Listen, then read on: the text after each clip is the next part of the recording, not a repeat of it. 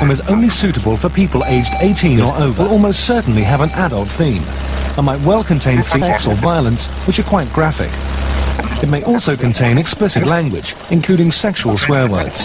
Thanks for listening. But here's what his revelation comes to him. He's kind of got all this stuff like touching, wiping, mourning of the animals. Not wiping, whipping. Yeah.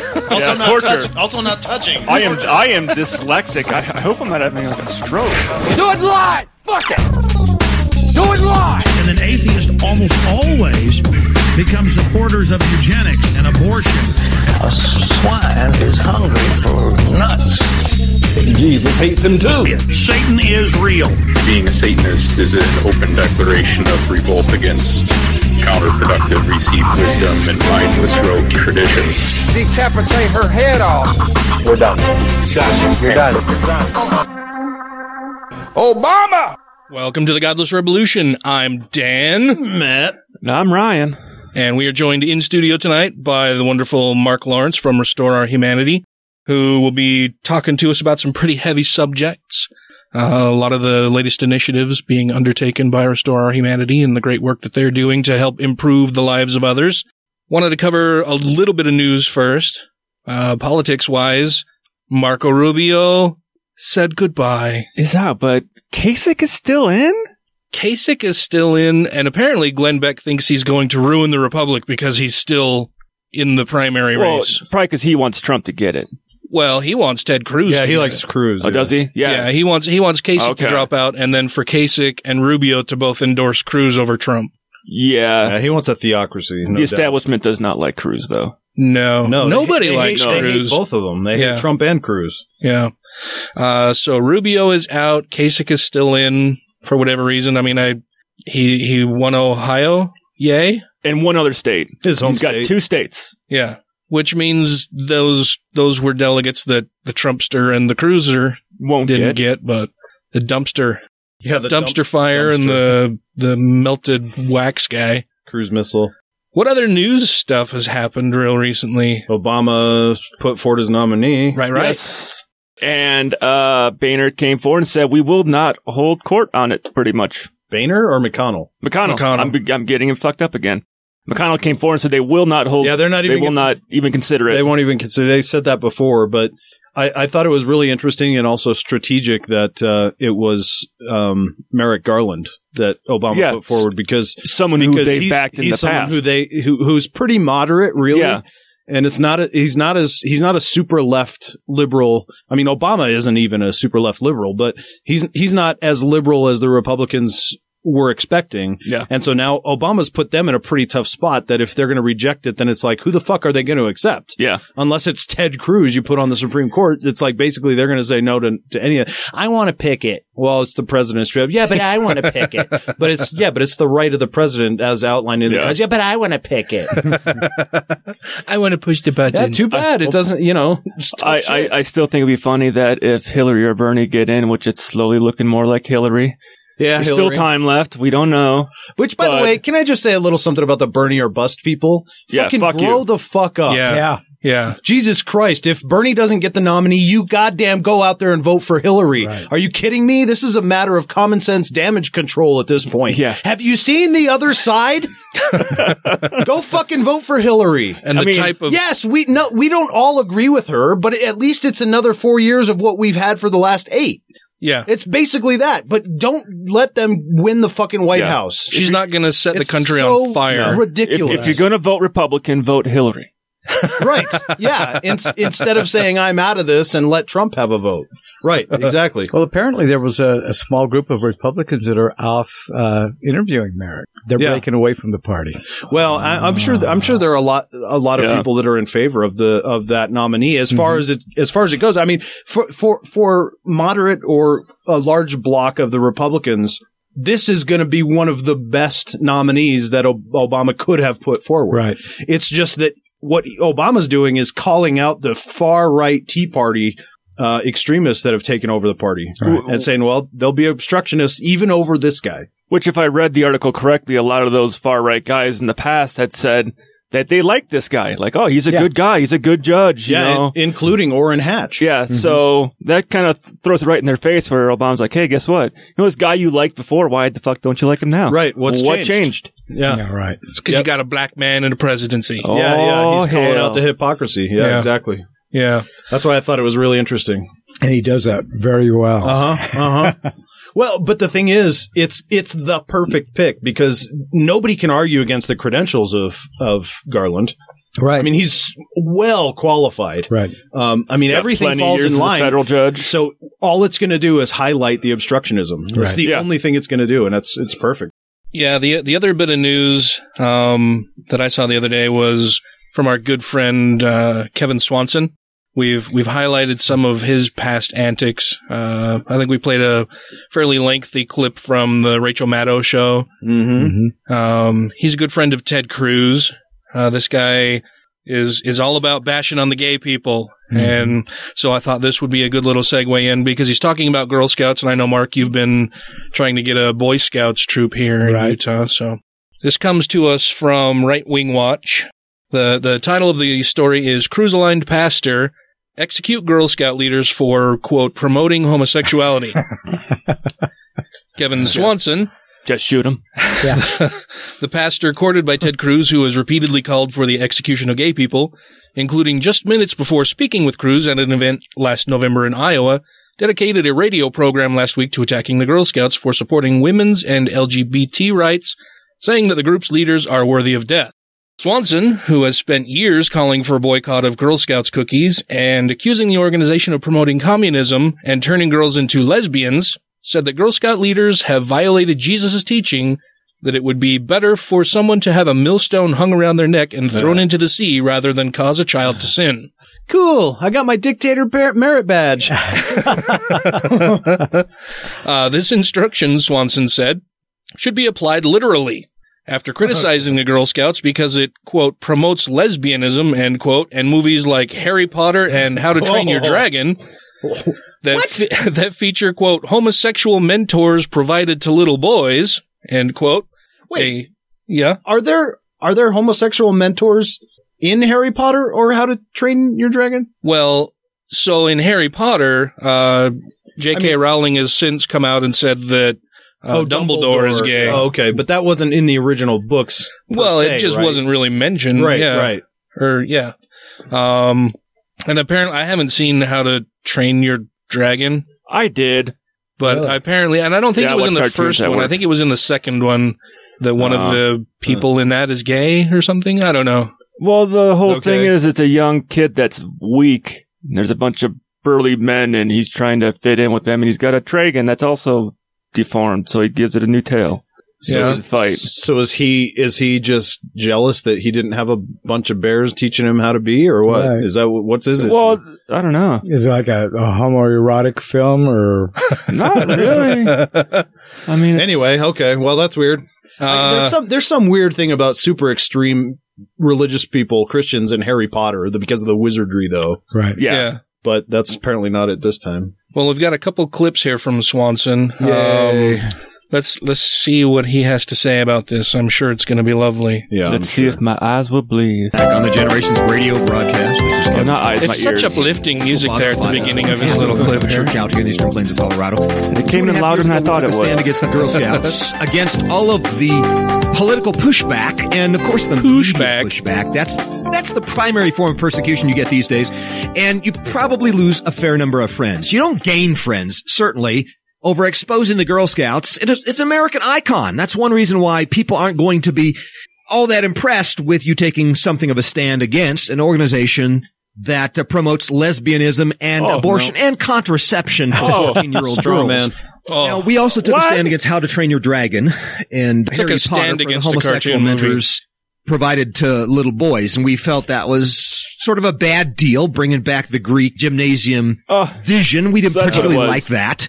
And we raised some concerns about that. Of course, you don't gain friends doing this kind of thing. I know that. I know your ministry is not going to do well. This is not how you build the mega church. But friends, I don't care. I really don't care. Yeah, I love how they always say that. I don't care about doing what's right. My pride is affected. And when we take the hits as an organization, very, very difficult. And it's nice to move product and gain listeners and so forth. But yeah, I understand you don't gain much ground when you take on American icons. But we take Matthew 18:6 seriously, friends. It's our Lord Jesus Christ. He said it in no uncertain terms. If somebody offends one of these little ones who believes in me, it would be better for him that a millstone be hanged around his neck and he be drowned at the bottom of the sea. The mafia treatment. This is one of Jesus' most serious statements ever made in all of his ministry. Jesus, that loving hippie. I gotta take that seriously, that Jesus means it when he says, if you offend one of these little ones. I thought Jesus was a loving guy. When you make the wrong choices in terms of their paideia, their training. That's how he's promoted. And you set them before how to train your dragon mentors who happen to be homosexual. I just want to say, obviously, he's straw manning, but more than that, he's applied his own specific interpretation to the Bible verse that as anybody does, to the verse he read, and assuming that Jesus meant homosexuality. Yet, I could just as easily take that quote about harming little children and apply it to the Catholic Church and the Mormon Church and all the pedophiles and say, yeah, I think that's much, much worse than having a role model who also happens to be homosexual. But yet he's just decided that that's what it means. And then that means that now we've got to go kill everybody because Jesus said it. No, I just want to say it's fucking stupid. Yep. That's what they all do. They all twist the Bible around to any damn thing they want to. Yeah. And that's why it works so well for them. Right. Yeah. Well, that's why it works for everybody. And that's why all 41,000 sects can agree on what the Bible means. Right. And if I may say, being a person who's seen How to Train Your Dragon, because I like watching kids' movies when at work, there's nothing better to do to fall asleep to. Usually you get entertained and end up staying up watching the whole thing. But when he's saying that it's being trained by gay men, they're like Vikings in the movie. And it's the women do the women work and the men do the men stuff and they fight and stuff. So it's like they're just doing that patriarchal role type thing in it of the old times. So it's a bunch of gay men. I mean, how'd the kid get there? They're not teaching them how to pick out fabric and how to hang drapes. They're teaching the kid how to go into an arena and fight dragons. Yeah. And no gay person would ever be able to do that. Yeah. Right? Jeez. Let's see what else he's got to say. All right. When we take the hits as an organization, very, very difficult. And it's nice to move product and gain listeners and so forth. But yeah, I understand you don't gain much ground when you take on American icons. But we take Matthew 18:6 seriously, friends. It's our Lord Jesus Christ. He said it in no uncertain terms. If somebody offends one of these little ones who believes in me, it would be better for him that a millstone be hanged around his neck and he be drowned at the bottom of the sea. The mafia treatment. This is the mafia treatment one of Jesus' coming from most Jesus. Serious statements ever made in all of his ministry. And I gotta take that seriously, that Jesus means it when he says, if you offend one of these little ones, and when you make the wrong choices in terms of their paideia, their training, and you set them before how to train your dragon mentors who happen to be homosexuals, or movies that promote homosexuality, or organizations that promote homosexuality. When you offend one of these little ones that believes in me, it would be better for you that a millstone be hanged around your neck and you be drowned at the bottom of the sea. Those are serious words, Steve. I'm glad he cleared that up. Yeah. Jesus says that if you do anything that may harm a child, you should be murdered. I would love a cup of homosexuality. Ooh. Sounds good. Sounds delightful. Maybe with just a little bit of Earl Grey with it. Yeah. Some extra cream. Yeah. To put the semen in the homosexuality. And you got to take him seriously. If you believe that Jesus Christ is God, he's the very source of truth, and he means what he says, you got to take what he says, and you have to apply it. And the reason for that is what is he saying? These little children into sin. You got to go and kill training people. them in unbiblical lifestyle and things like that. That affects generations, which is what we've seen in America. And we've seen this throughout the world as well. But that's why he's so serious. Children are very trusting and very moldable. You need to train them in the truth, not in the lie. We want to challenge parents on this radio program not to give your 14-year-old girls abortifacients and contraceptives, but rather bring them up in the nurture and the admonition of the Lord. Don't train your little girls to be feminists. Train them to be housewives and homemakers. Yeah. Don't give them abortifacients or birth control. Yeah. Your 13 and 14-year-old girls. Right. If they get pregnant, you fucking force them to carry that baby. Fucking have it. And I guarantee he's right wing, which means that we're going to make sure they have absolutely no way to take care of that baby after it's born. You just have to fucking have it. Right. Yeah. So can I get food stamp? Nope. We're going to cut all that shit. Can I get housing? Nope. We're cutting all that shit. You just have to fucking have it. Well, that's going to be a great life. Perfect. So awesome. Great. You know what? Hey, you're the one that believes in Jesus. Can't he take care of all this shit? So they're attacking Star Trek now? Apparently, because he also goes on to say that the Girl Scouts are defenders of the gay Borg. Oh, the gay Borg. This is a much smaller clip here. Resistance. Is this only for lesbians? I'm picturing square box. Given that. How about resistance is fabulous? Nice. Well, and I'm thankful, given that Franklin Graham has finally come out against the Girl Scouts. Now, back in October of 2013, we took a stand against the Girl Scouts, and we took our lumps for it. We certainly did. The blowback came from Christians, non-Christians, homosexuals, practically every corner.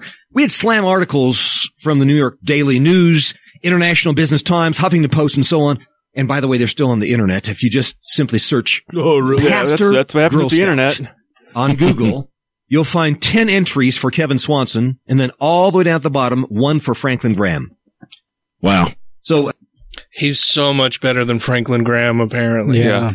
Well, as far as we know, there are 2 pastors in America that have stood out against the Girl Scouts on the issue of they're supporting lesbianism, abortion, other things.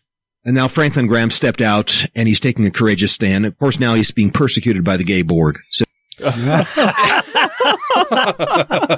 Wow. He's being so brave in picking on this minority out group. Right. How fucking brave is this guy? Yeah. And I've never seen Girl Scouts sitting on the corner trying to sell coat hangers yet.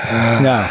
So you'll see a couple of the homosexual outlets going up against Franklin Graham. So I'm just thankful that finally another Protestant leader is willing to stand up against this American icon. Yeah, finally, someone is really standing up to those awful gay people. And they've had their way in this country for far too long. Yeah. Yep. And not only that, but this country has just been longing for a Christian voice to come out from somewhere. Yeah, really. We just don't have enough of those. No. Yeah. I mean, nobody's heard of Jesus. That has been used as a tool of the left for many, many decades. And that's good news. The gay Borg. The gay Borg, I love it. And the gay community has just been used as a tool of the left for so long. What gay person would get into one of those cubes? No. No. They don't like boxes. No. They look like closets. Exactly. Well, they're just so tacky. I know. The lighting. No way. There's the total lack of color. I mean, everything is drab. Everything is green and black. No. Unless they have Judy Garland in there. Except it would make a great dungeon. That's true, yeah. Yeah, that's true. All right, so rethink that. So that kind of leads us into one of the things that Restore Our Humanity has been trying to do, which is get a scout troop here. How's that going? We have still never received a response or an answer from them. From whom? From the scouts. They have not denied. From the BSA? Right, Okay. the BSA. They have not denied or accepted our application. However, Just no response at all? we've got some good news. Yeah? Mr. Rick Barnes, who was the head of the Great Salt Lake Council, unexpectedly resigned about 3 weeks ago. Oh. That is good. And there is a new leader in the local chapter here now, and we're going to go talk to him. So if they don't give you a response, does it just remain sort of pending in perpetuity? Exactly. Yes. Okay, so it's strategic. Right. Is there no way to hurry that along or to force them to act or anything? Well, we hope to. We're going to go talk to this new guy. Apparently, he seems to be pretty reasonable from what we've learned so far. Oh, yeah? And he's not LDS. Oh, well, then he's probably more reasonable. Just How did he get that position? I think it came down from the national office. Wow, very good. Huh. And you had some pretty big names on that petition that was co-signing or yes, Jackie Biskupski, Ralph Becker, Sim Gill, Ben McAdams, Rabbi Levinsky. All of the local rabble-rousers? Yes. Mm-hmm. Yeah. Mm-hmm. Nice. So just no word from them at all? No word from them, no. When did you submit the application? September. Last September. So over 6 months ago. Jeez. Right. 6 months and just absolutely no reply. No, in fact, they actually had us resubmit the application because they changed some of the policies because of our application. They made us promise that we would talk about God. And I said, quite frankly, what we will do is do it better than you because we will educate our scouts about all the gods, all the religions. We're not going to just take one religion and shove it down their throats. We will respect all religions, and we will teach our scouts how to respect all religions. That's interesting. I wonder about the Boy Scouts charter because I know that you have to have an affirming faith or belief in God, but they don't. I don't know that they necessarily say the Christian God or the biblical God or anything like that. It's just in God. And the new policy, they just said that that's an important part of the scouting. And not where I grew up. We were good with that. We said, sure. Yeah. Absolutely. We will do that. It's like, didn't you see on our thing we have a member of the Jewish community on it? All right. Like, that's a religion. And I know part of the Scout pledge is an oath to God or whatever, to God, right. But it doesn't necessarily say the Christian God. It just says the God, right? It's this myopic view of what religion is, and it's kind of Masonic in that sense. Yeah, it was written with Christianity in mind, but I don't think it specifically says Christianity in there. And when you look at what's going on in this country right now with the division between Christians and Muslims, for instance, what if we took these group of young people and taught them what Muslims are really about and who they really are, and you stop this rift? Yep. I think that's the guys that learn about all religions, learn how to respect all religions, are the ones that's going to in the future stop this crap from happening. Yeah. At least have some sort of an understanding of where somebody else is coming from, which goes an awfully long way. Absolutely. Yeah. Well, maybe not respect fully, but I mean, at least there's that understanding. Where now it's just they're in complete dark. It's just they're in complete Mormonism dark. Is true. It's the only one. They don't even look into Joseph Smith's history, and then so in that sense, everyone else has to be wrong, and they accept anything that is shoved down their throats. Yeah. Right. Yeah. Well, and it's a way to humanize the other, right? Yeah. I mean, just as the gay community and other minority groups have done is. It's much harder to hate somebody in an out group as soon as you know somebody in that out group. Right. Exactly. Right. That's how the gay community has gotten to where we are today, is because we came out of the shadows and out of the closets, and people got to know us, and that's how it works. And if everybody could do that with religions, with churches, with even the non-believers and atheists, and that would be something that I would insist on with our scout troop, is you've got to learn how to respect the non-believers as well, because if you can't respect them, they can't respect you, and nothing is going to happen and nothing is going to change. And I have a hunch that if we started talking about the non-believers, we would bring more of them over. Yeah. Could be, yeah. I think I made the comment on here. I don't know if I did or not, but I said before that I've got a family member who's rather religious and likes to comment back at me every once in a while. But she asked know me, who you're talking about. She asked me once, "Did you ever read the Bible?" And I responded back to her. I'm like, "Well, yes, I've read most of the Bible, and by the way, I also have a Quran." I've read a bunch of parts of the Book of Mormon. I've got a Bible. I've got the digital version of the King James Bible. I've read what I could on the internet about Scientology. I've read some stuff into Buddhism and stuff. So yeah, I've kind of looked at a whole bunch of religions, and you only asked me about if I've read the Bible. Yeah. So maybe you need to read more books to get a better understanding. Yeah. Have you read anything but the Bible? But yeah. Right. And lately I've been getting into Sumerian cultures and looking stuff up on that. Oh, Sumerian. Yeah. Sorry, I thought you said Sumerian. Sumerian. I'm unfamiliar with this. What are you talking about? Well, there's a bunch of Marian cultures, and I'm just looking into some of them. So let's back it up a little bit. for our listeners who may not be acquainted with you, who are you and what do you do? What are you most famous for? What have you done that's super cool and awesome? Why do we love you so much? Yeah, go. Ready, go. Your antidepressants are kicking out. I don't know. No. Restore Humanity, we originally formed, we're a group of all volunteers. We don't get paid. We don't get salaries. We have no money in the bank. We just a bunch of dedicated people who don't like the way shit's happening. So we gathered together the first time in July of 2012. We, hired the lawyers and brought in plaintiffs and overturned Utah's Amendment 3, which was the ban on same-sex marriage in Utah. Yay! Which of course, was well before the Supreme Court decision. It was. I would almost say it was a catalyst. In large part, it was heavily cited in Obergefell. Yes. Mm-hmm. But yeah, we brought marriage equality. We were the 17th state. I'm sorry, the 18th state in the United States. For an 18-day period, we had marriage equality here in Utah. But how many of those other states were as red as Utah? We affected the whole 10th circuit. So that included Utah, Colorado, Wyoming, Oklahoma, and Kansas. Ooh, a lot of red states. Yes. Yeah. Oklahoma was not happy about it. Neither was Kansas. They're still not. Yeah. Yeah. After that was done, after we completed that, it got done about 2 years earlier than we expected it to be. We did not disband. We thought, well, let's want to do some other stuff. So we are still working. We worked really hard last year on the World Congress of Families event that was here in Utah. Did a lot of public education on them to show that they are a hate group. And it turns out that since they are just an anti-LGBT hate group, it's okay. And they were embraced by our governor, by the church, and they were welcomed here. And we could see some of the results of that. The LDS Church came out with that new policy within hours after the World Congress of Families left Salt Lake City. The new policy saying kids of LGBT parents cannot be baptized members into the church. Right.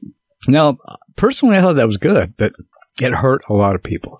Well, I mean, it'll definitely drive more people away from the church, which is good. But the harm that it causes in the meantime is really sad and heartbreaking. Well, it is. Yes. But you know what? To me, in my eyes, it's no different than walking away from any other addiction. Yeah, it's an addiction, and people are walking away from it, and they're recovering. Yeah. I do know that was a result of the World Congress of Families. The LDS Church is very tied to these people, very close to them, and they got a lot of criticism during the World Congress of Families event because of the church's previous stance last year, their participation in SB 296, which is the non-discrimination ordinance. And this is why the church came out with that policy. Well, it was a make nice with the World Congress and all of their hate groups. And it was within a week or two after the World Congress left that they actually made that announcement, wasn't it? Yes. Actually, it was within hours. Hours? Okay. Same week. Oh, and we know that was a result of the World Congress of Families. And so this is just a small example of the kind of influence this organization has. They're held responsible for a lot of what's going on in Russia now, the Russian laws. They've been very heavily involved in that. Uganda as well, too. Yes. Right? Yes. Yeah. Scott Lively, Pastor Scott Lively, and he's very heavily closely tied with the World Congress of Families. They deny it, but the evidence is there. Staggering. Yes. Yeah. So in the early days of my research of them, when I started looking at who they were, the first thing I discovered is they didn't have the brains to buy and reserve their own domain name on the internet.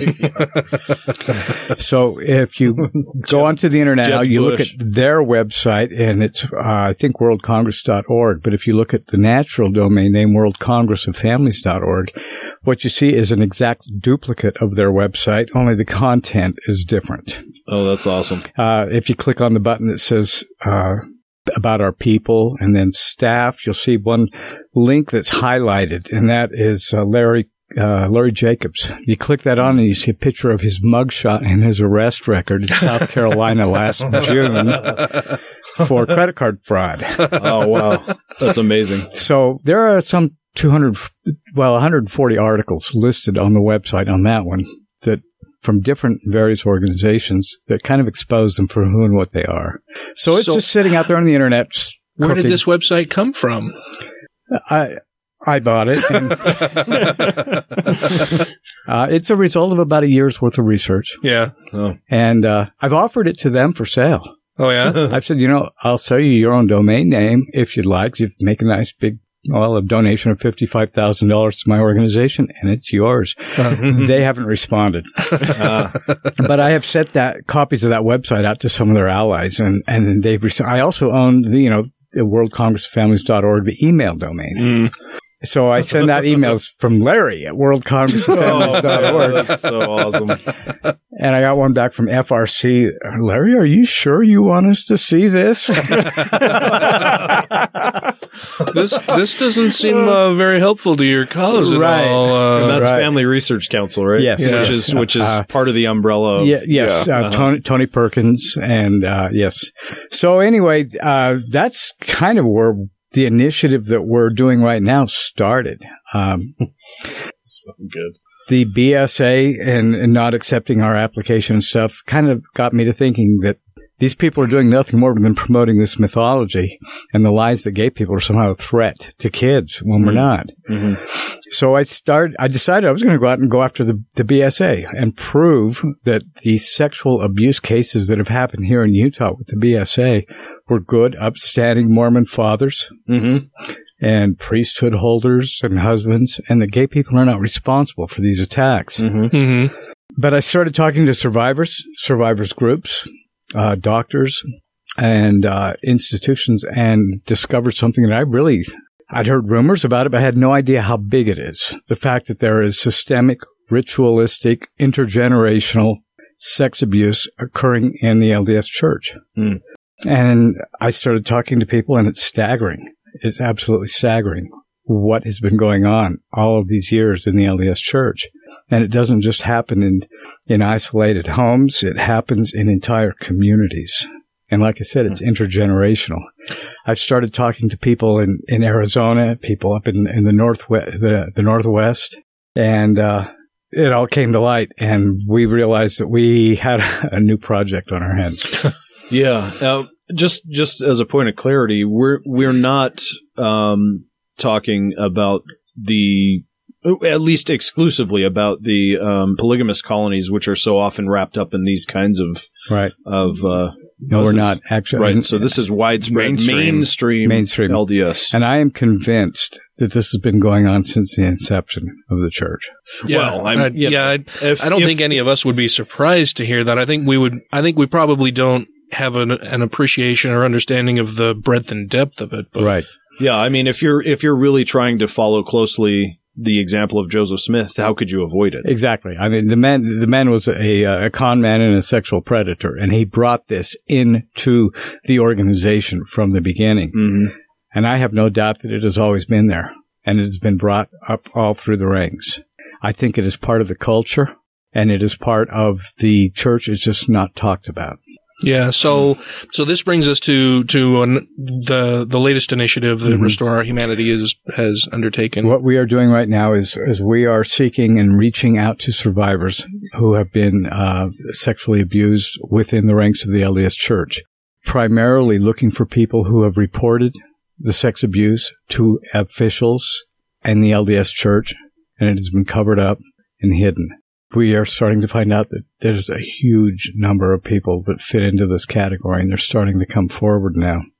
We want people to understand that what we are creating here is a safe place for them, because what we find more than anything else is these people are isolated.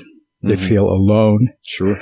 They are being ostracized. They are being made into the bad guys. They're being victimized.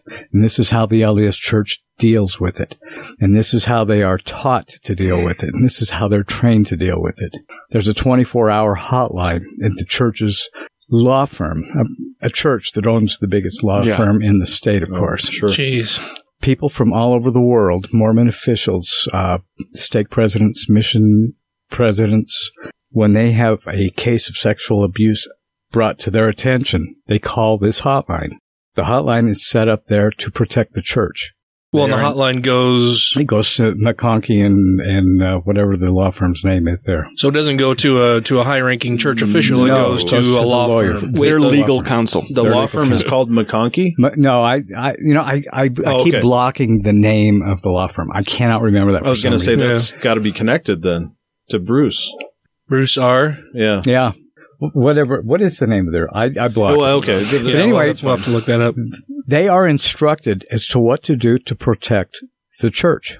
Not the victim, not but the the victim, church. the church. Mm-hmm. Exactly. Sure. Now, what the church is doing now is they handle all of these cases on a case-by-case basis, which is very easy for them to do. There are law firms all over. There are a lot of them up in the Pacific Northwest. This is all they specialize in.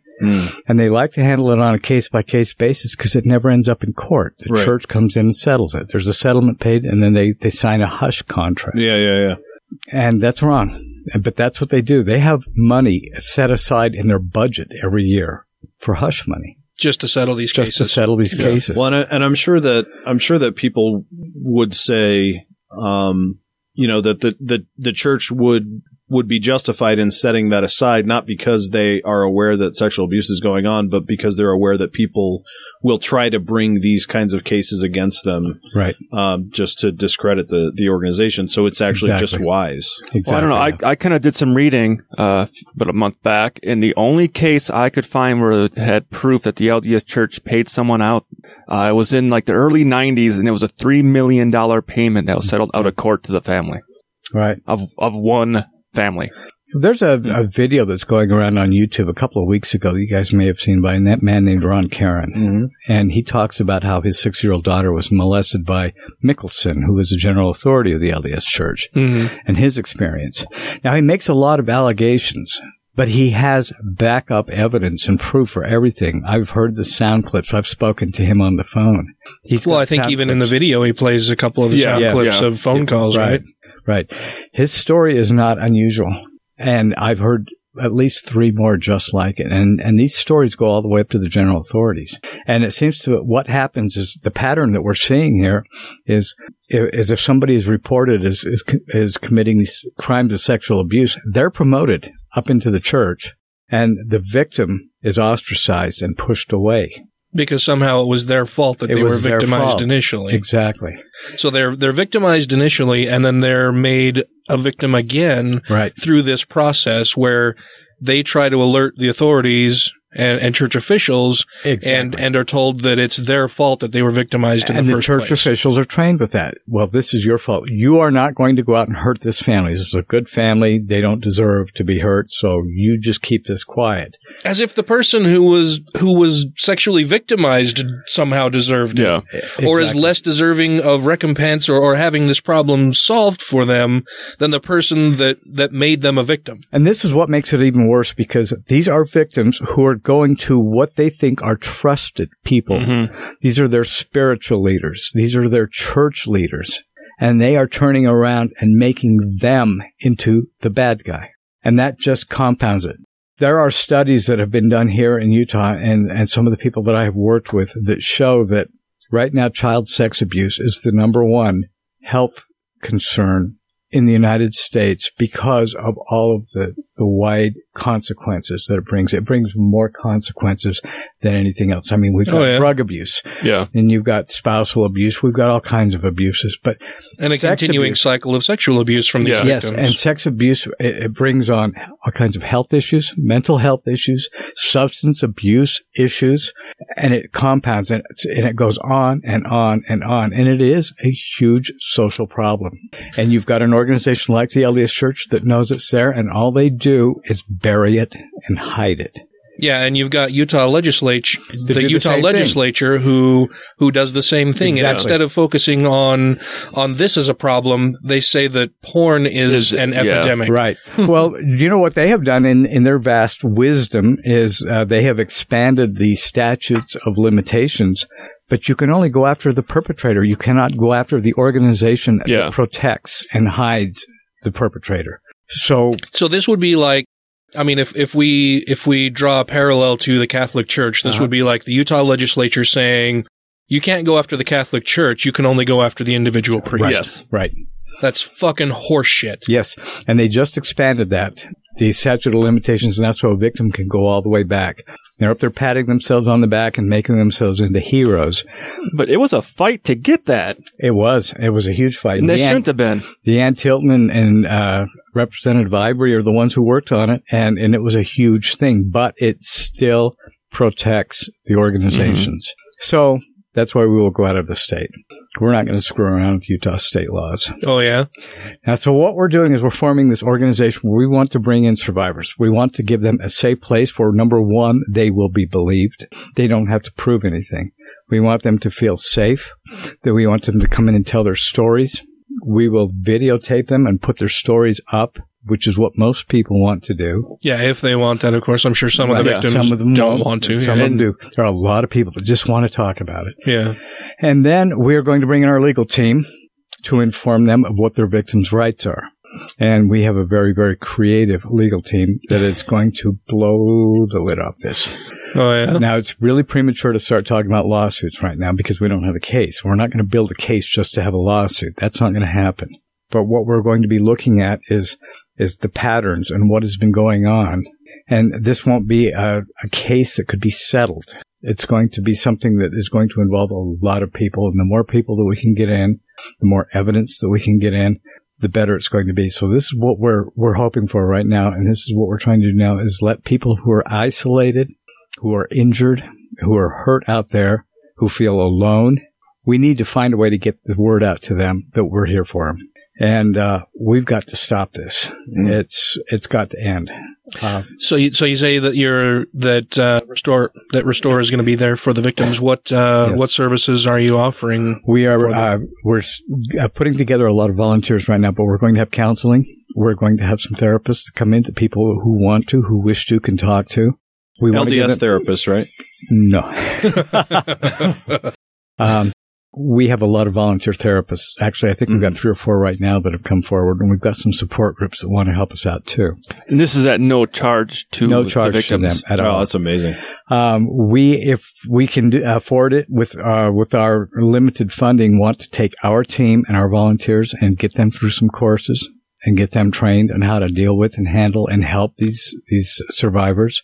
We want to provide them with the resources that they need. But that's where we're at right now, is we're looking for the help in getting that done.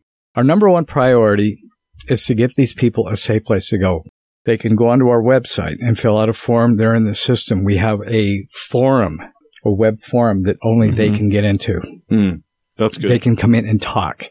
And the number one thing, the primary thing we want these people to know is they will be believed. We believe them. Right. That is actually a resolution they passed up at the Senate last year, or up at the House last year. I don't remember which it was, but start by believing. Nobody will be questioned. Nobody will have to prove anything. We will take anybody who has been a victim at any time. We don't care what the time range is. Anybody who has been a victim of sexual abuse by a trusted individual representing the LDS Church or the Boy Scouts of America, we want to talk to them, and we want them to know that we have this support system in place for them. These people are injured. They are hurt. They are damaged. They need to know there is a path out. We have some therapists who have some really unique treatments, and we have some answers for them, and we have some resources available for them. And the first thing we're going to guarantee them is their anonymity and their safety. A lot of these people are not safe. Right. Some of these people have to be quiet. We need them to know that they've got a safe place to go. And we will do everything in our power to take care of them. I admire everything you're doing, man. That's got to be some heavy stuff. I mean, hearing these types of stories from so many people. We have a 24-hour hotline that people can call, and I've got the hotline right now, and people call and they just talk and talk and talk. Just getting it off their chest, I'm sure, is just that simple act, I'm sure, is a huge relief for them. Yeah. And you hear the same stories. It's the same patterns. So you know that it's coming down from the top. I've spoken to Ron Karen in length. And that's the guy with the video the guy that we were talking about earlier. Yes. And they all have the same patterns. And it's disturbing. It really is. But I can tell you that my team, we are more committed to this than anything. I mean, this is more important to us than Kitchen was. Karen Chris, who is on my team, she's a licensed therapist, and this is her specialty. And we've got a lot of people that are coming in and coming aboard. We're creating an army. We really are. There is an army of support moving in. Good. And so far, it's been absolutely overwhelming. We have an event coming up on April the 6th. We're not sponsoring it. Deanne Tilton of Talk to a Survivor. She's a survivor. She has a survivor support group. is the one who is producing the Spotlight event at the Salt Lake City Main Library on April the 6th. We're going to have the people, if you've seen the film Spotlight, you movie. Remember the Snap? They're going to be here. Snap people will be here. Oh, really? Oh, nice. Yes. And that's the Survivors Network. For those abused by priests or something like that. Yes. But you remember, I think his name was, it's on the top of my head. Anyway, he will be here. The guy who actually started Snap. You saw him portrayed in the movie. Okay. Awesome. Yeah. He will be here. We're going to have a discussion panel. It'll include Salt Lake City's Mayor, Jackie Biskupski, the Salt Lake Police Department, all kinds of support organizations. And it's going to be a really, really good event. And we would like to encourage anybody who has any questions about this to come. It's free. It's free to the public. And we will be there and talking about what we're going to be doing and what's going on with us. And this is where it all starts. Yeah. We've got to just let people know that we're here. So you said that's April 6th, April so 6th, 3 weeks from now. Yes. At the Salt Lake City Library, main library on 4th South in the auditorium.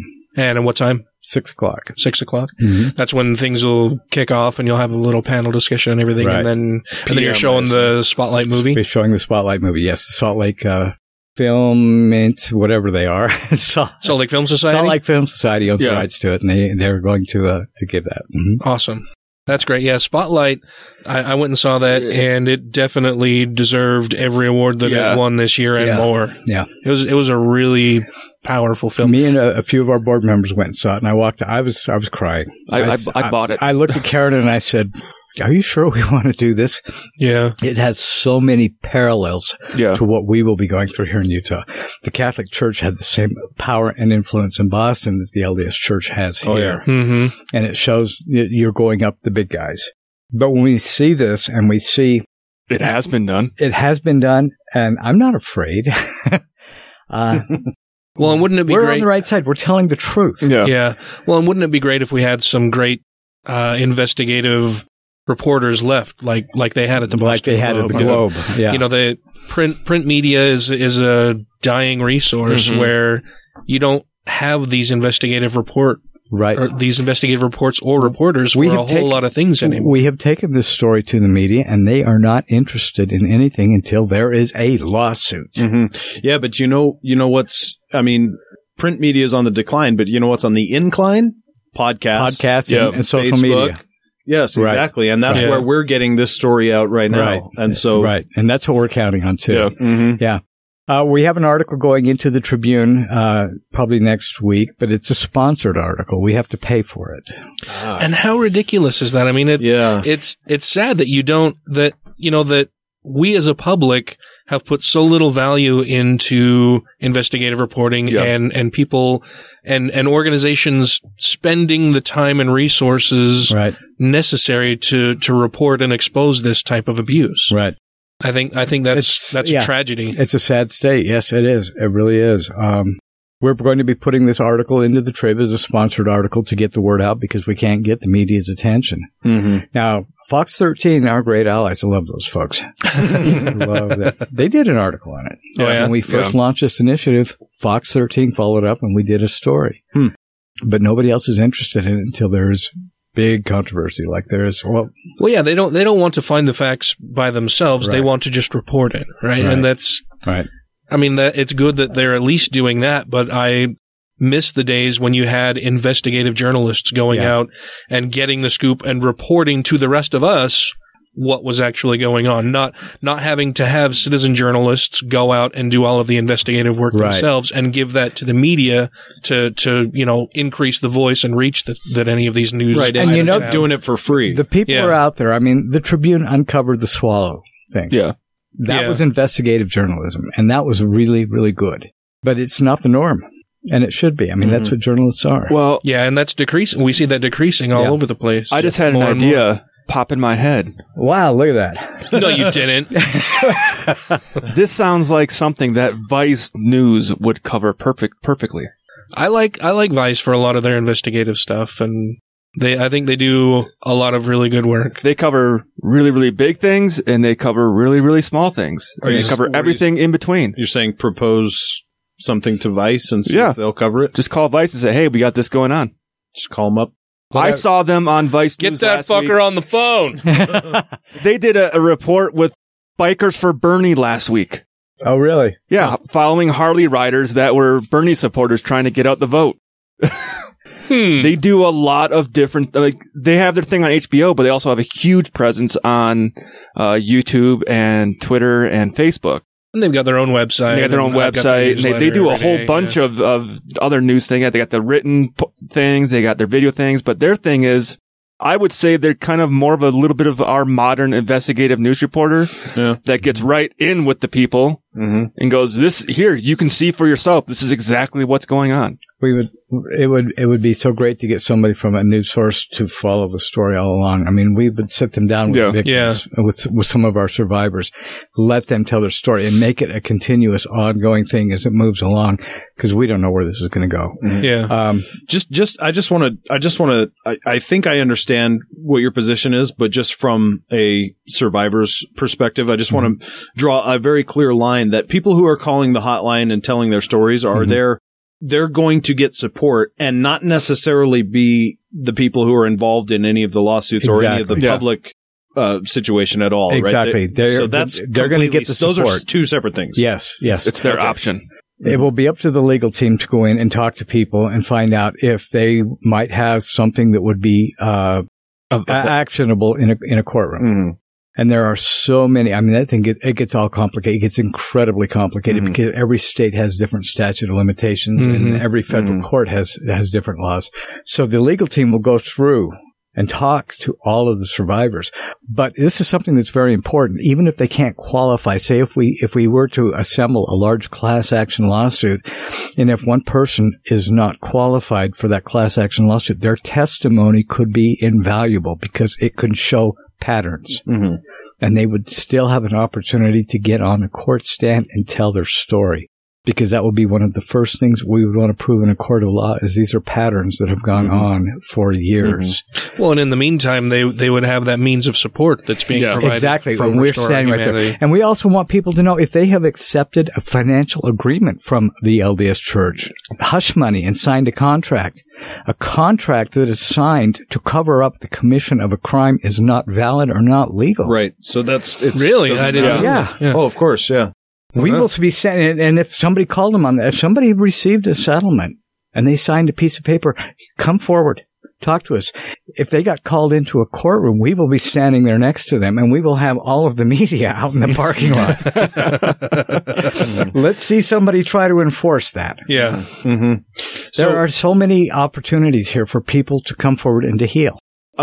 What about the people who have been affected, who need that support group, but don't want the public attention? They don't want to sit on the stand. They don't want to publicize their story. Not.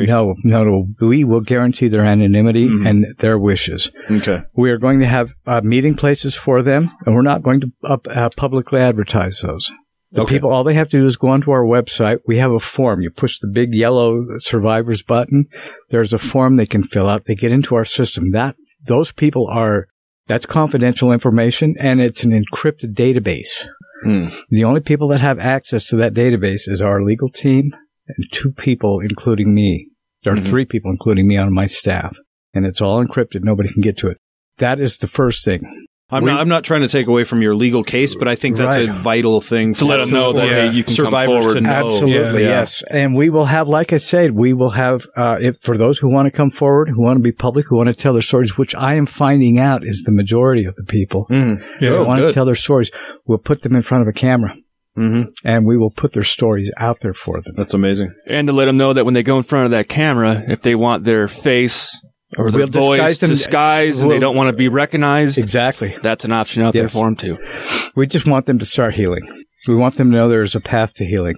There have been, the people I'm talking to, Deanne Tilton talked to a survivor, and some of these other organizations are out there. We're talking to people at the Rape Recovery Crisis Center, Department of Family Services. All of these organizations are willing to help us. We have people on our team who are in the legal field. The doctor who used to be in charge of the child sexual abuse clinic up at the Primary Children's Hospital, She is now in Penn State cleaning up after Jerry Sandusky. Oh, brother. She's on our team. Awesome. And we have people coming in from all over. Donna Kelly. Do you know who Donna Kelly is? She's Kate Kelly's mother. Mm-hmm. Oh. She's a sex abuse prosecutor. Oh, wow. Wow. We have all these people coming in to help us. And for those unfamiliar, Kate Kelly is the Mormon blogger and women's rights activist who was fighting for women in the LDS Church to be able to hold the priesthood, and was excommunicated from the LDS Church for being a rabble-rouser. Right. And she's still being a rabble-rouser, which is awesome. And you can see why when you meet her mother. Oh, yeah? Yeah. Incredible people. We have some incredible people coming out to helping us, and they're contacting us daily. So we're very excited about this. Our only problem right now, and then this is where I'm going to get really, really into the gravel here. We're an all-volunteer organization. And as of the last 3 months, I am myself personally $5,000 that I have paid into Restore Humanity to keep our expenses things running. We don't have big donors, which is why we can do what we do. We are not beholden to anybody. We don't have big donors. This is why we can do this kind of. So you would not see Equality Utah doing this. You wouldn't see Equality Utah doing a whole lot of shit that they should be doing. So we're the guys that get to go out and do the stuff that everybody else is too scared to do. But we can't continue to do this out of my pocket. Yeah. We need support from the community. We need the community to know that we will take this just as far as they want us to, but we've got to have the support. The sponsored newspaper article is costing me $1,400. Oh, wow. Jeez. But we don't have the money in the bank. We have a neat little program. It's called Friends of Humanity on our website. We ask people to make a pledge of $5 a month for 1 year. But how can I come up with $5 a month? $5 a month. And we're going to have a big ass party for our Friends of Humanity people probably in January. But we've got to have the support from the community. We can't do this alone. And I know a lot of people are like, well, this is great what you're doing. That's great what you're doing. But I can't afford to keep writing out these checks. I mean, you need some financial help. This is cutting into my drugs and hookers money. We're all consenting. But it does raise a serious point, though. I mean, if somebody out there listening, thinks this is important stuff, they could put down one coffee a month and send that in to help rape victims. We have organizations like HRC that come in here every year and walk out of here with tens of thousands of dollars in donations. Why do people give money to them when we're the guys that are doing the work? Right. Yeah. Right. And here we are. I'm, like I said, $5,000 in the last 3 months is what I have committed to paying Restore Humanity's bills. The guy who's most responsible for bringing marriage equality to Utah and several other states, and making it one of the judgments that was used in the Supreme Court case to get it passed nationally. Setting precedent for the whole United States, which, by the way, beat Australia. In terms of marriage equality. So I would almost say that if it wasn't for the case here in Utah, it would not have been brought to the Supreme Court as fast as it did. No, that's what I mean. So I would almost go as far to say if it wasn't for you, Mr. Mark Lawrence, marriage equality in Utah would not be here in the United States or nationally. States. Yeah.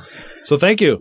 You're welcome. I mean, but seriously, you're one of my heroes. A lot of good it's done. Well, it's done a lot of good. There's no doubt about that. That's true. Yes. It has done. You have made so many other people's lives happy.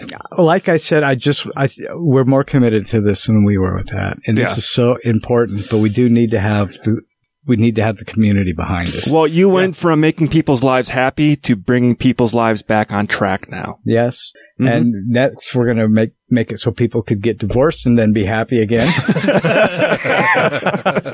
I finally met the first couple weeks ago. They're getting a divorce from December the 13th. One couple. Oh, wow. Wow. And that's it. I thought that's pretty damn good. Yeah. That's not what I expected. Yeah.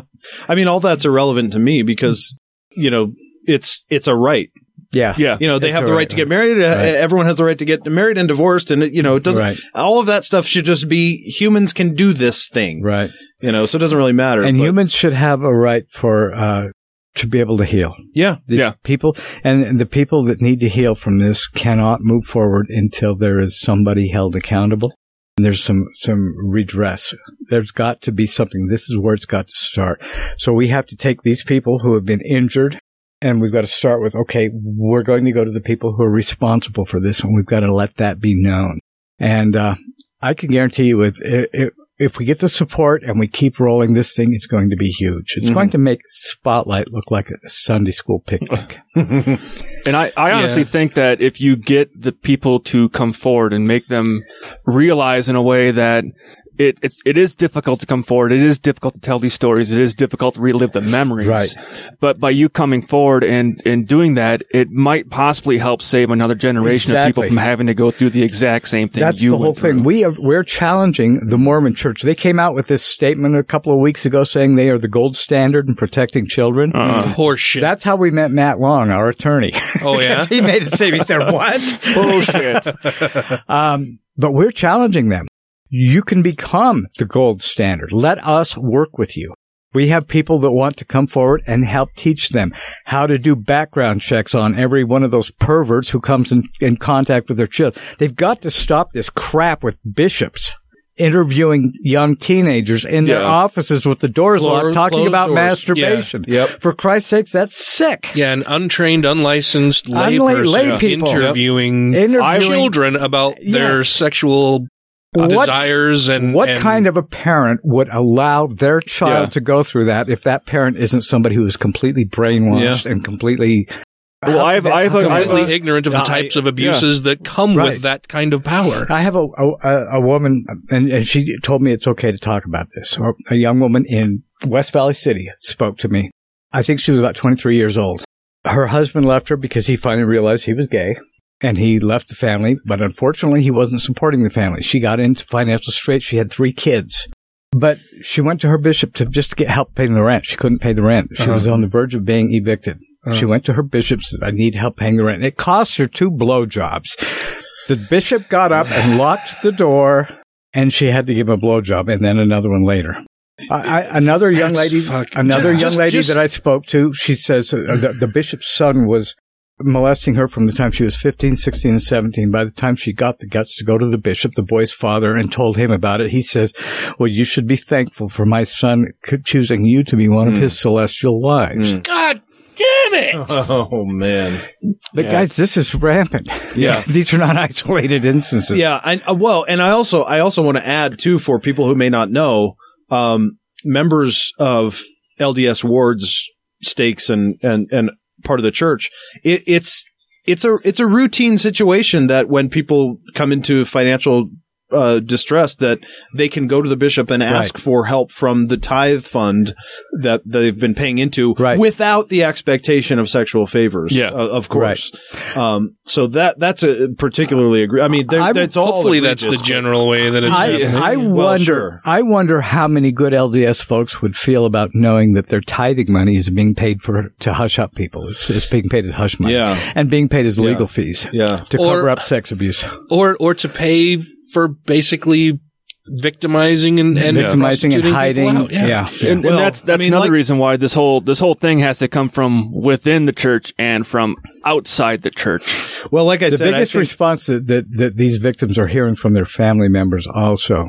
You'll go to a young woman will go to her mother, and the mother's response is, well, it isn't up to you to judge. That's up to God. So you just forget about it. You hear that over and over. That makes me fucking ragey. Yeah. Can you believe this? So if somebody does want to forego their Diet Coke or their coffee for one day out of the month and support the victims of systemic rape, where can they do that? It's on our website, RestoreOurHumanity.org. There's a great big gold button on the front page. It says Friends of Humanity. Our Friends of Humanity is just this program, $5 a month for 12 months. And probably in January, we'll have a big party for our friends. Yeah, Tracy and I are both both did the Friends of Humanity, and actually at the time I think I just donated all of the money up front because I'm sure that you can use the money now versus the $5 a month from me, and I'm sure we'll be making more of a contribution coming up. We don't have salaries. We don't pay. We don't even have an office. Yeah, and people don't have to limit their donations to you to $5 a month. No, they don't. No. We meet in coffee shops. We meet in each other's living rooms. We meet at the library. Our expenses are very, very few. But overhead is low. Overhead is really low. And it's only, like I said, it's only $15 a month. Who can't afford that? $5 a month. Oh, $5. Okay. Well, yeah. Then that's $15 a month is great. Yeah. But we will have an event, probably, like I said, in January. We'll have some prizes for some of our people, and it's humanity. I mean, it supports us in what we're doing. Yeah. And we need to have the community behind us. It's the only way that we can do it. So definitely. Yeah. And not just in word and well wishes and everything. Right. You need the financial support of the community. Likes. Yeah. Yeah. You need the financial support of the community to continue doing the work that you're doing. And we will guarantee that the money, absolutely 100% of it goes towards the cause. Mm-hmm. There are some courses that I would love to take my board and my volunteers to, but there's one that's fantastic. It's a 40-hour course. It's $240.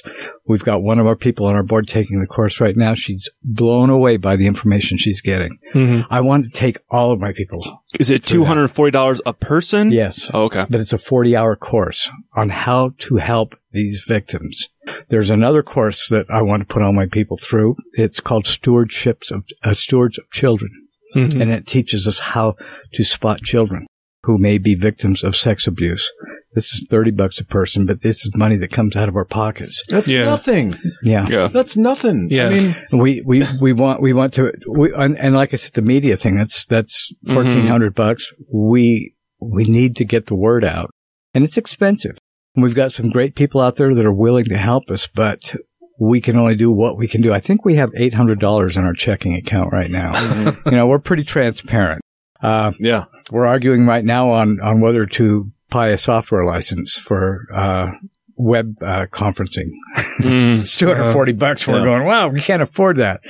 But it would just make it a lot easier. It was just if we knew that we had the community behind us. Yeah. That makes a huge I mean, difference. every time you drive by that guy with the cardboard sign and you're trying to wonder, is he going to spend it on drugs or alcohol or whatever, which is like, I always give it to him anyway because that's what I was going to spend it on. But still, you feel bad about it or whatever, and you're like, should I give to this United Way or whatever it is? I don't know what they're going to do with their money. Right. How about rape victims for $5 and the whole rest of the month you feel great about it?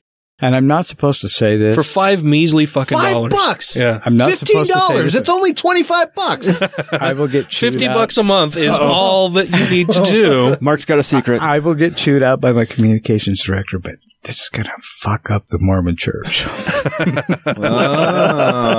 Well, there's another incident. Hey, I know a lot of our listeners support Bernie. Don't Bernie this, right? Go out and do it this time. Show up, actually. Yeah. Yeah. And what if people want to volunteer to help out? Absolutely. To work phone call lines on our website as well. Just follow the yellow button. There's a yellow bar at the bottom that says select. You can either fill out the survivors form or the volunteers form. And we need all the volunteers we can get. We have a 24-hour hotline that has to be manned all the time. And we're going to train the volunteers how to work with this. It's all recorded. Volunteers will help us with the intake and just help us out. And nobody has to be trained.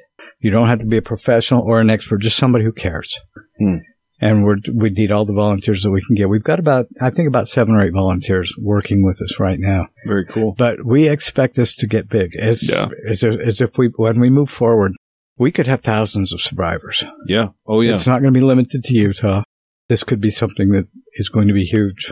Well, yeah. I mean, the LDS Church isn't only here in Utah. They're worldwide, right? And I'm sure that they get complaints about this kind of thing happening worldwide. For some reason, up in the Pacific Northwest, it's an enormous problem up there. Really? There are law firms that specialize in this up there.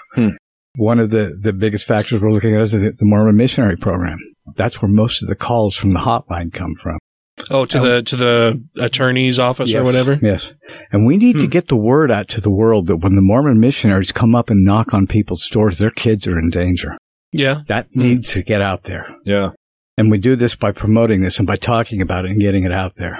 Well, and so earlier you said that you're not looking to pursue this legally in Utah. Mm-hmm. I can hazard a guess as to why. Mm-hmm. But do you have any definitive reason why, or mostly the Utah laws? Yeah, the Utah laws would be too difficult to maneuver around. And then if we take it out of the state and take it into the federal law scene, they don't care about Utah laws. Right. Yeah. And there are federal laws that will be very beneficial and helpful in cases like this.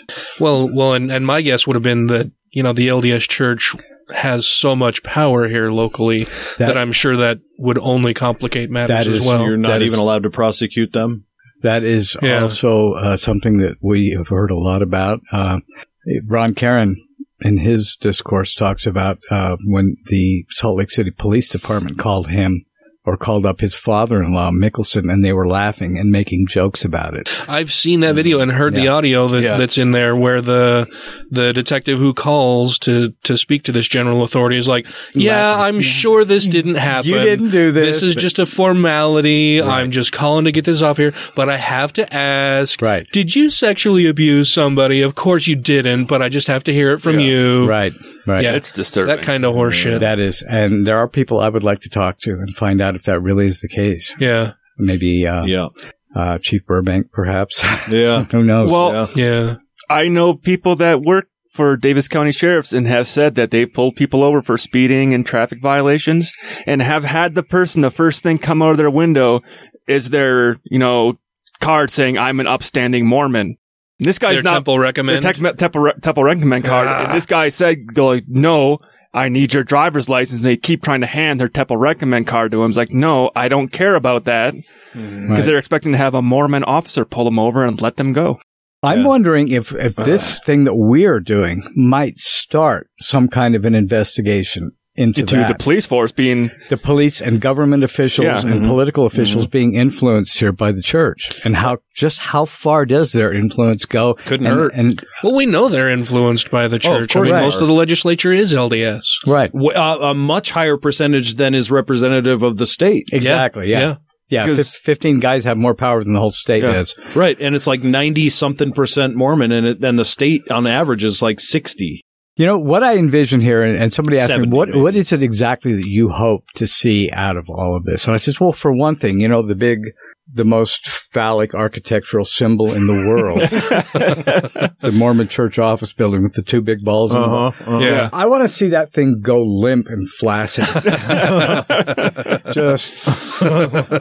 I told, jet fuel doesn't burn that hot. I told the attorney, I said, I want to see a for sale sign up in front of the City Creek Mall. Yeah. They've got to come, they have got to answer for this. They have absolutely got to answer for this. And like I said, this happens in communities. Go down to communities like Manti and Beaver and some of these other outlying little Mormon communities. Mm-hmm. This shit's going on. Mm-hmm. People complain about the FLDS. Right. The Mormons wrote the book on this. Yeah. Right. Well, I mean, there's a pretty good argument to make for the polygamous compounds actually following Joseph Smith better than mainstream Mormonism. Yeah. Exactly. I mean, so I was going to say that whole polygamy thing being only a spiritual thing. Following the original. They don't practice it physically yet. But Right. when you die, you get to. And then every woman is dependent completely upon their husband to either make it to heaven or to get their own planet or whatever. So, but what is it with in this, the whole sci-fi this novel? untalked about, this hidden agenda that says that it is a father's responsibility to deflower his daughter? Wow, I can't even. It's going meta. That's what I was just going to say. Like when you said earlier that this has possibly been going on since the birth of the Mormon religion, 1830? Was it? No, I thought it was like 45 or something like that. That's when they came out here. It was 1830 something when they wrote the book. And then they came out west. Yeah, you had 40s. The rocks in the hat. And stuff, yeah. But I mean, with each generation, people seeing it going on and seeing it being accepted would just mean each generation would keep getting worse. Like, oh, it's accepted, I can do that, and no one talking about it, and it getting worse and worse and worse. So if the epidemic isn't stopped now, it's only going to progressively get worse and be more prevalent in the communities as time goes on. It will, yeah. If anyone has their doubts, Mormonism was bad enough to be kicked out of Missouri. Okay? Well, they had to flee all the way out of the continental United States, or the territorial United States at the time, but that's what I'm saying. Mexico. It was too bad even for Missouri. Yeah. Right. Yeah. So, I mean, we talked about Spotlight and everybody is pretty well aware of the rampant sexual abuse that happens within the Catholic Church. Mm-hmm. Even the Pope has said that it's X% of priests are pedophiles or pederasts and let's not get into percentages again. Well, I looked it up and it was, want to fuck up Ryan. it was 4% is the reported from them. That's self-reporting. That's self-reporting because they're not required to report to actual law. So the self-reported that came from them was 4% of clergy have committed rape or sexual deviance. So those of you self-reporting. So those of you who know 100 priests, 4 of them are probably rapists, and child rapists, and are willing to admit it. Or they have been caught and the church is willing to admit have done it.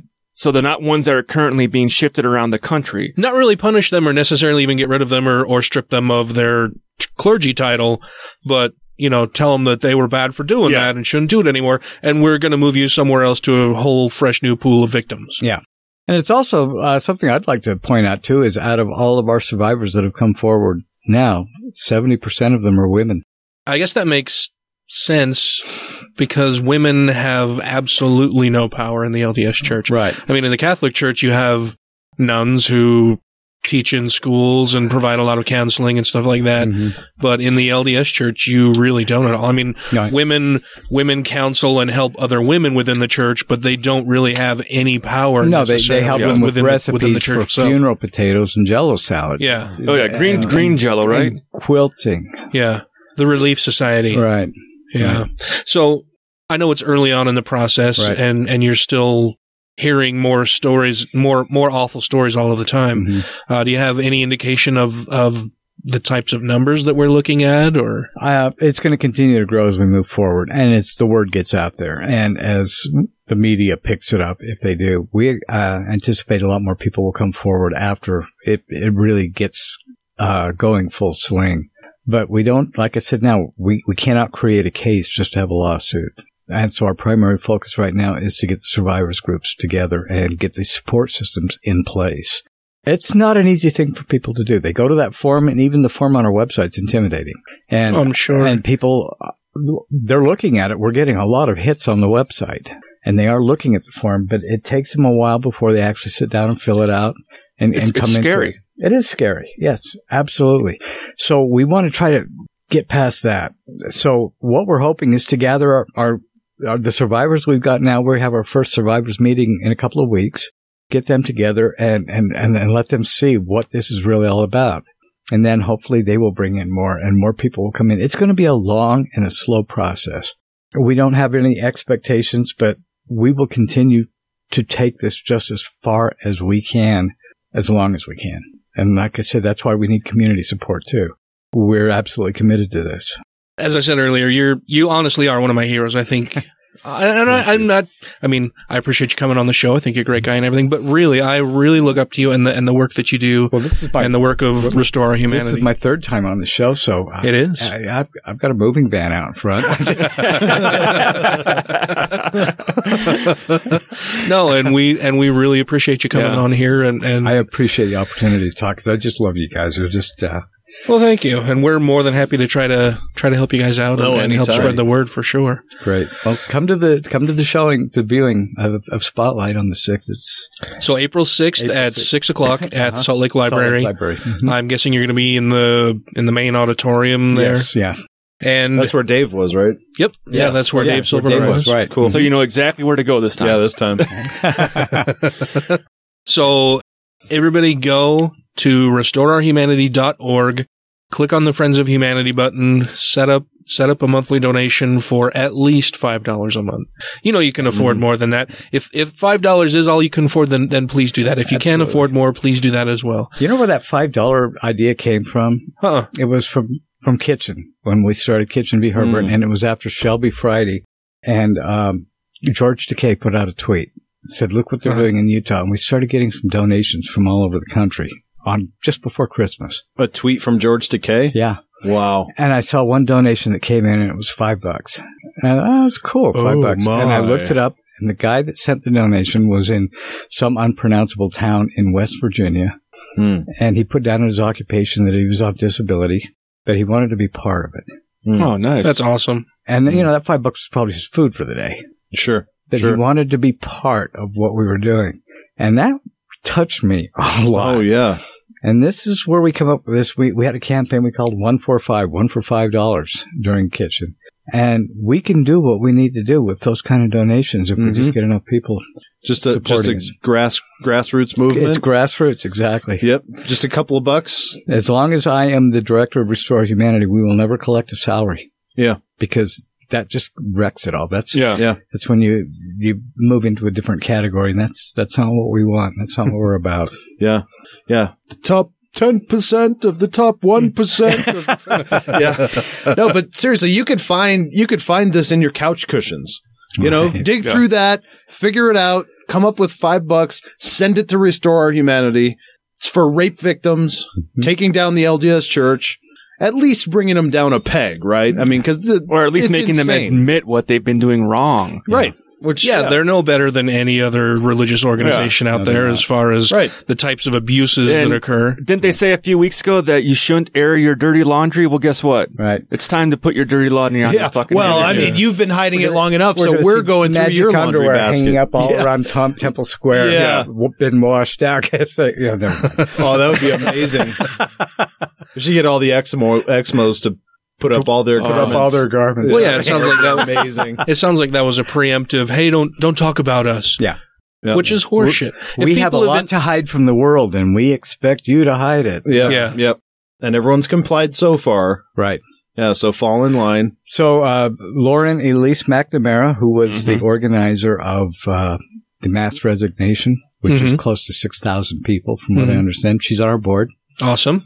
She's working with us. We've staffed our board up. We've got an advisory board, so we've got a lot of great people coming in now. Yeah, I met and chatted with her really briefly at the resignation. She seems very cool. Yeah.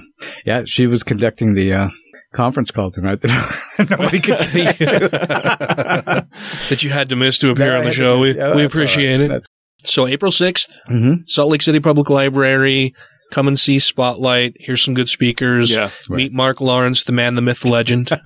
Go out to RestoreOurHumanity.org. And bring $5 with you. Yeah. Yeah. Bring money to the event, donate there. And I think we've agreed that we will be there. We'll shift around our recording schedule so that we can be in attendance that evening. I might have an idea in the back of my brains right now on how to get some recording there too on the move. Okay. So I'll talk to you guys about that afterwards. He's got more stuff coming in his head there, huh?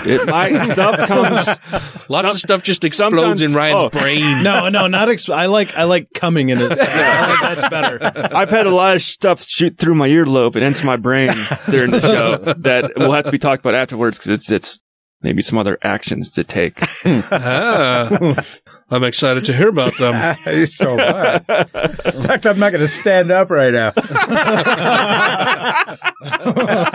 I have a book you can hold.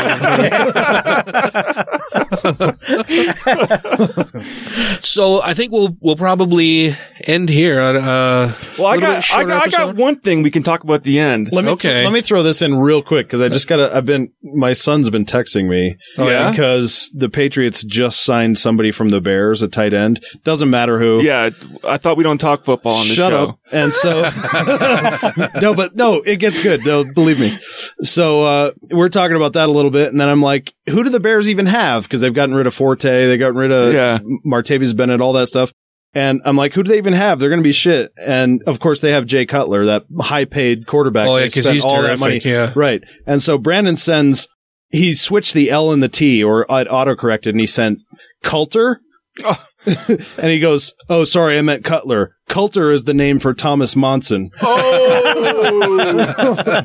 Which I thought was pretty clever. I thought he said they got a new tight end. For a 14-year-old. So Cutler's a tight end now? No. Anyway. Okay, maybe I missed the joke there. Yeah, I think you did. You're asking all the wrong questions. I'm like, Cutler's? Cutler's a quarterback. Do you have another thought coming in your head? Well, I got one last article we can end on here. Okay. Perfect. Which is semi-good news compared to what we're talking about here. In Pennsylvania, religious leaders were just charged with sexual abuse of more than 80 children. Right. Whoa. Now, here's the kicker on this story. This was a Franciscan religious order, and the guy that actually committed the charges had committed suicide by stabbing himself in the heart. Awesome. Now, 4 other men knew that he was doing this. They were conspirators. That he was stabbing himself in the heart? No, that knew that this man was convicting these acts. Not awesome. Those 4 men are the ones that just got charged. Awesome. So that goes to show for not reporting it. Good. Right. So that there goes to show a precedent Aiding and abetting. of people in a religious sect that weren't actually committing the acts themselves, but knew it was going on, knew the person was doing it, and now finally getting charged for not stopping it. And this is the number one problem in this. Is the vast majority of these go unreported.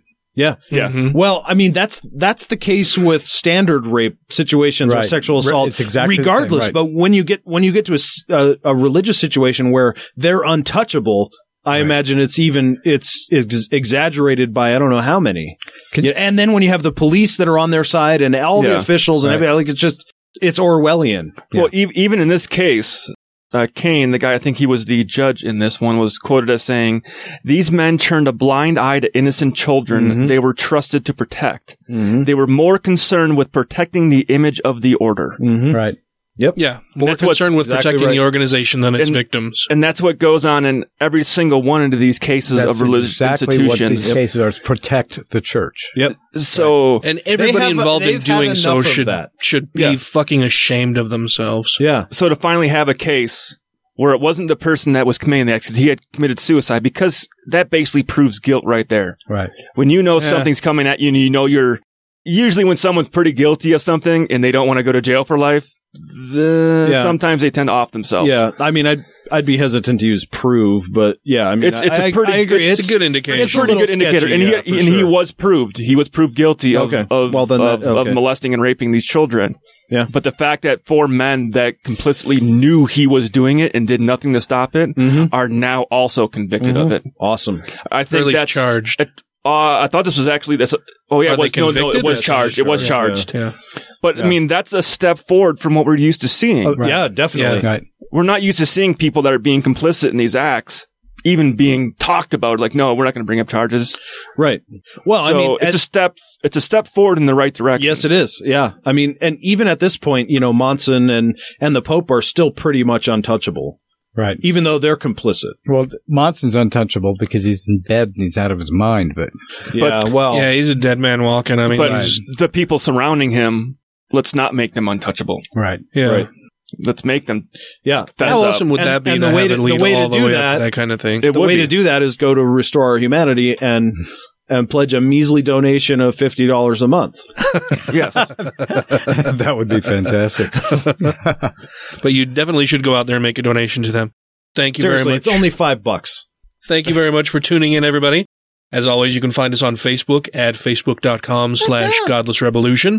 Send us an email at godlessrevolution@gmail.com. You can Twitter our twatter at TGR Podcast.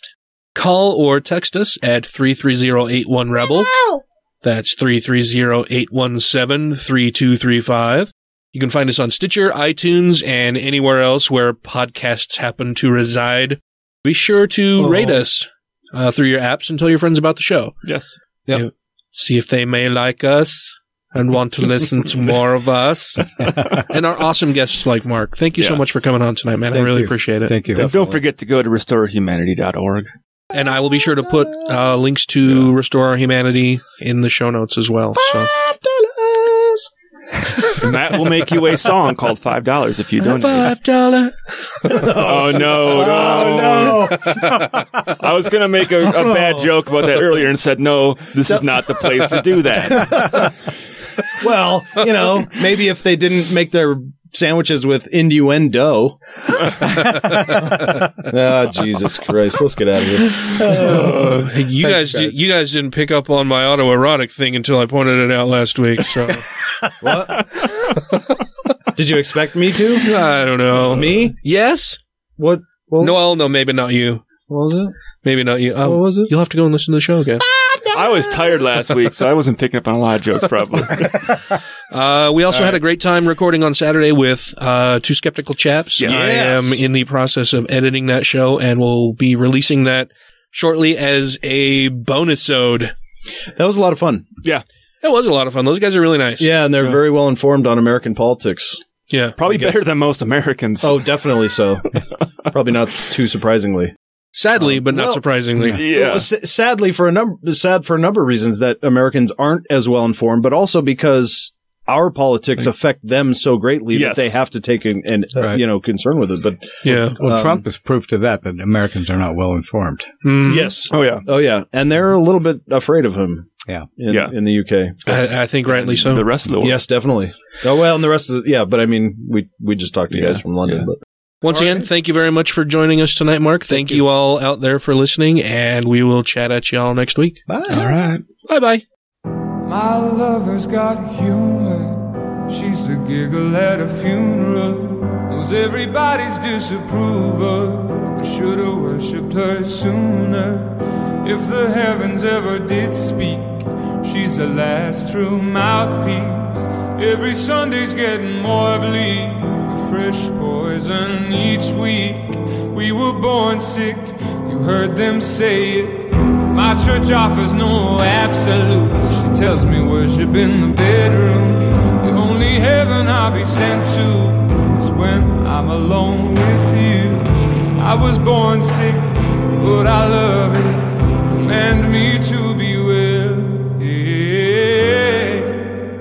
Amen. Amen. Amen. Take me to church, I worship like a dog at the shrine of your light. I'll tell you my sins and you can sharpen your knife. Offer me that deathless death, the good God, let me give you my life. Take me to church, I worship like a dog at the shrine of your life. I'll tell you my sins and you can sharpen your knife. Offer me that deathless death, the good God, let me give you my life. If I'm a pagan of the good time, my lover's the sunlight. Keep the goddess on my side. She demands a sacrifice. Drain the whole sea, get something shiny, something meaty for the main course. Let's a fine looking high horse. What you got in the stable? We've a lot of starving faithful. That looks tasty, that looks plenty. This is hungry work. Take me to church, I worship like a dog at the shrine of your light. I'll tell you my sins so you can sharpen your knife. Offer me my deathless death, the good God, let me give you my life. Take me to church, I worship like a dog at the shrine of your light. I'll tell you my sins so you can sharpen your knife. Offer me my deathless death, the good God, let me give you my life. No masters or kings when the ritual begins.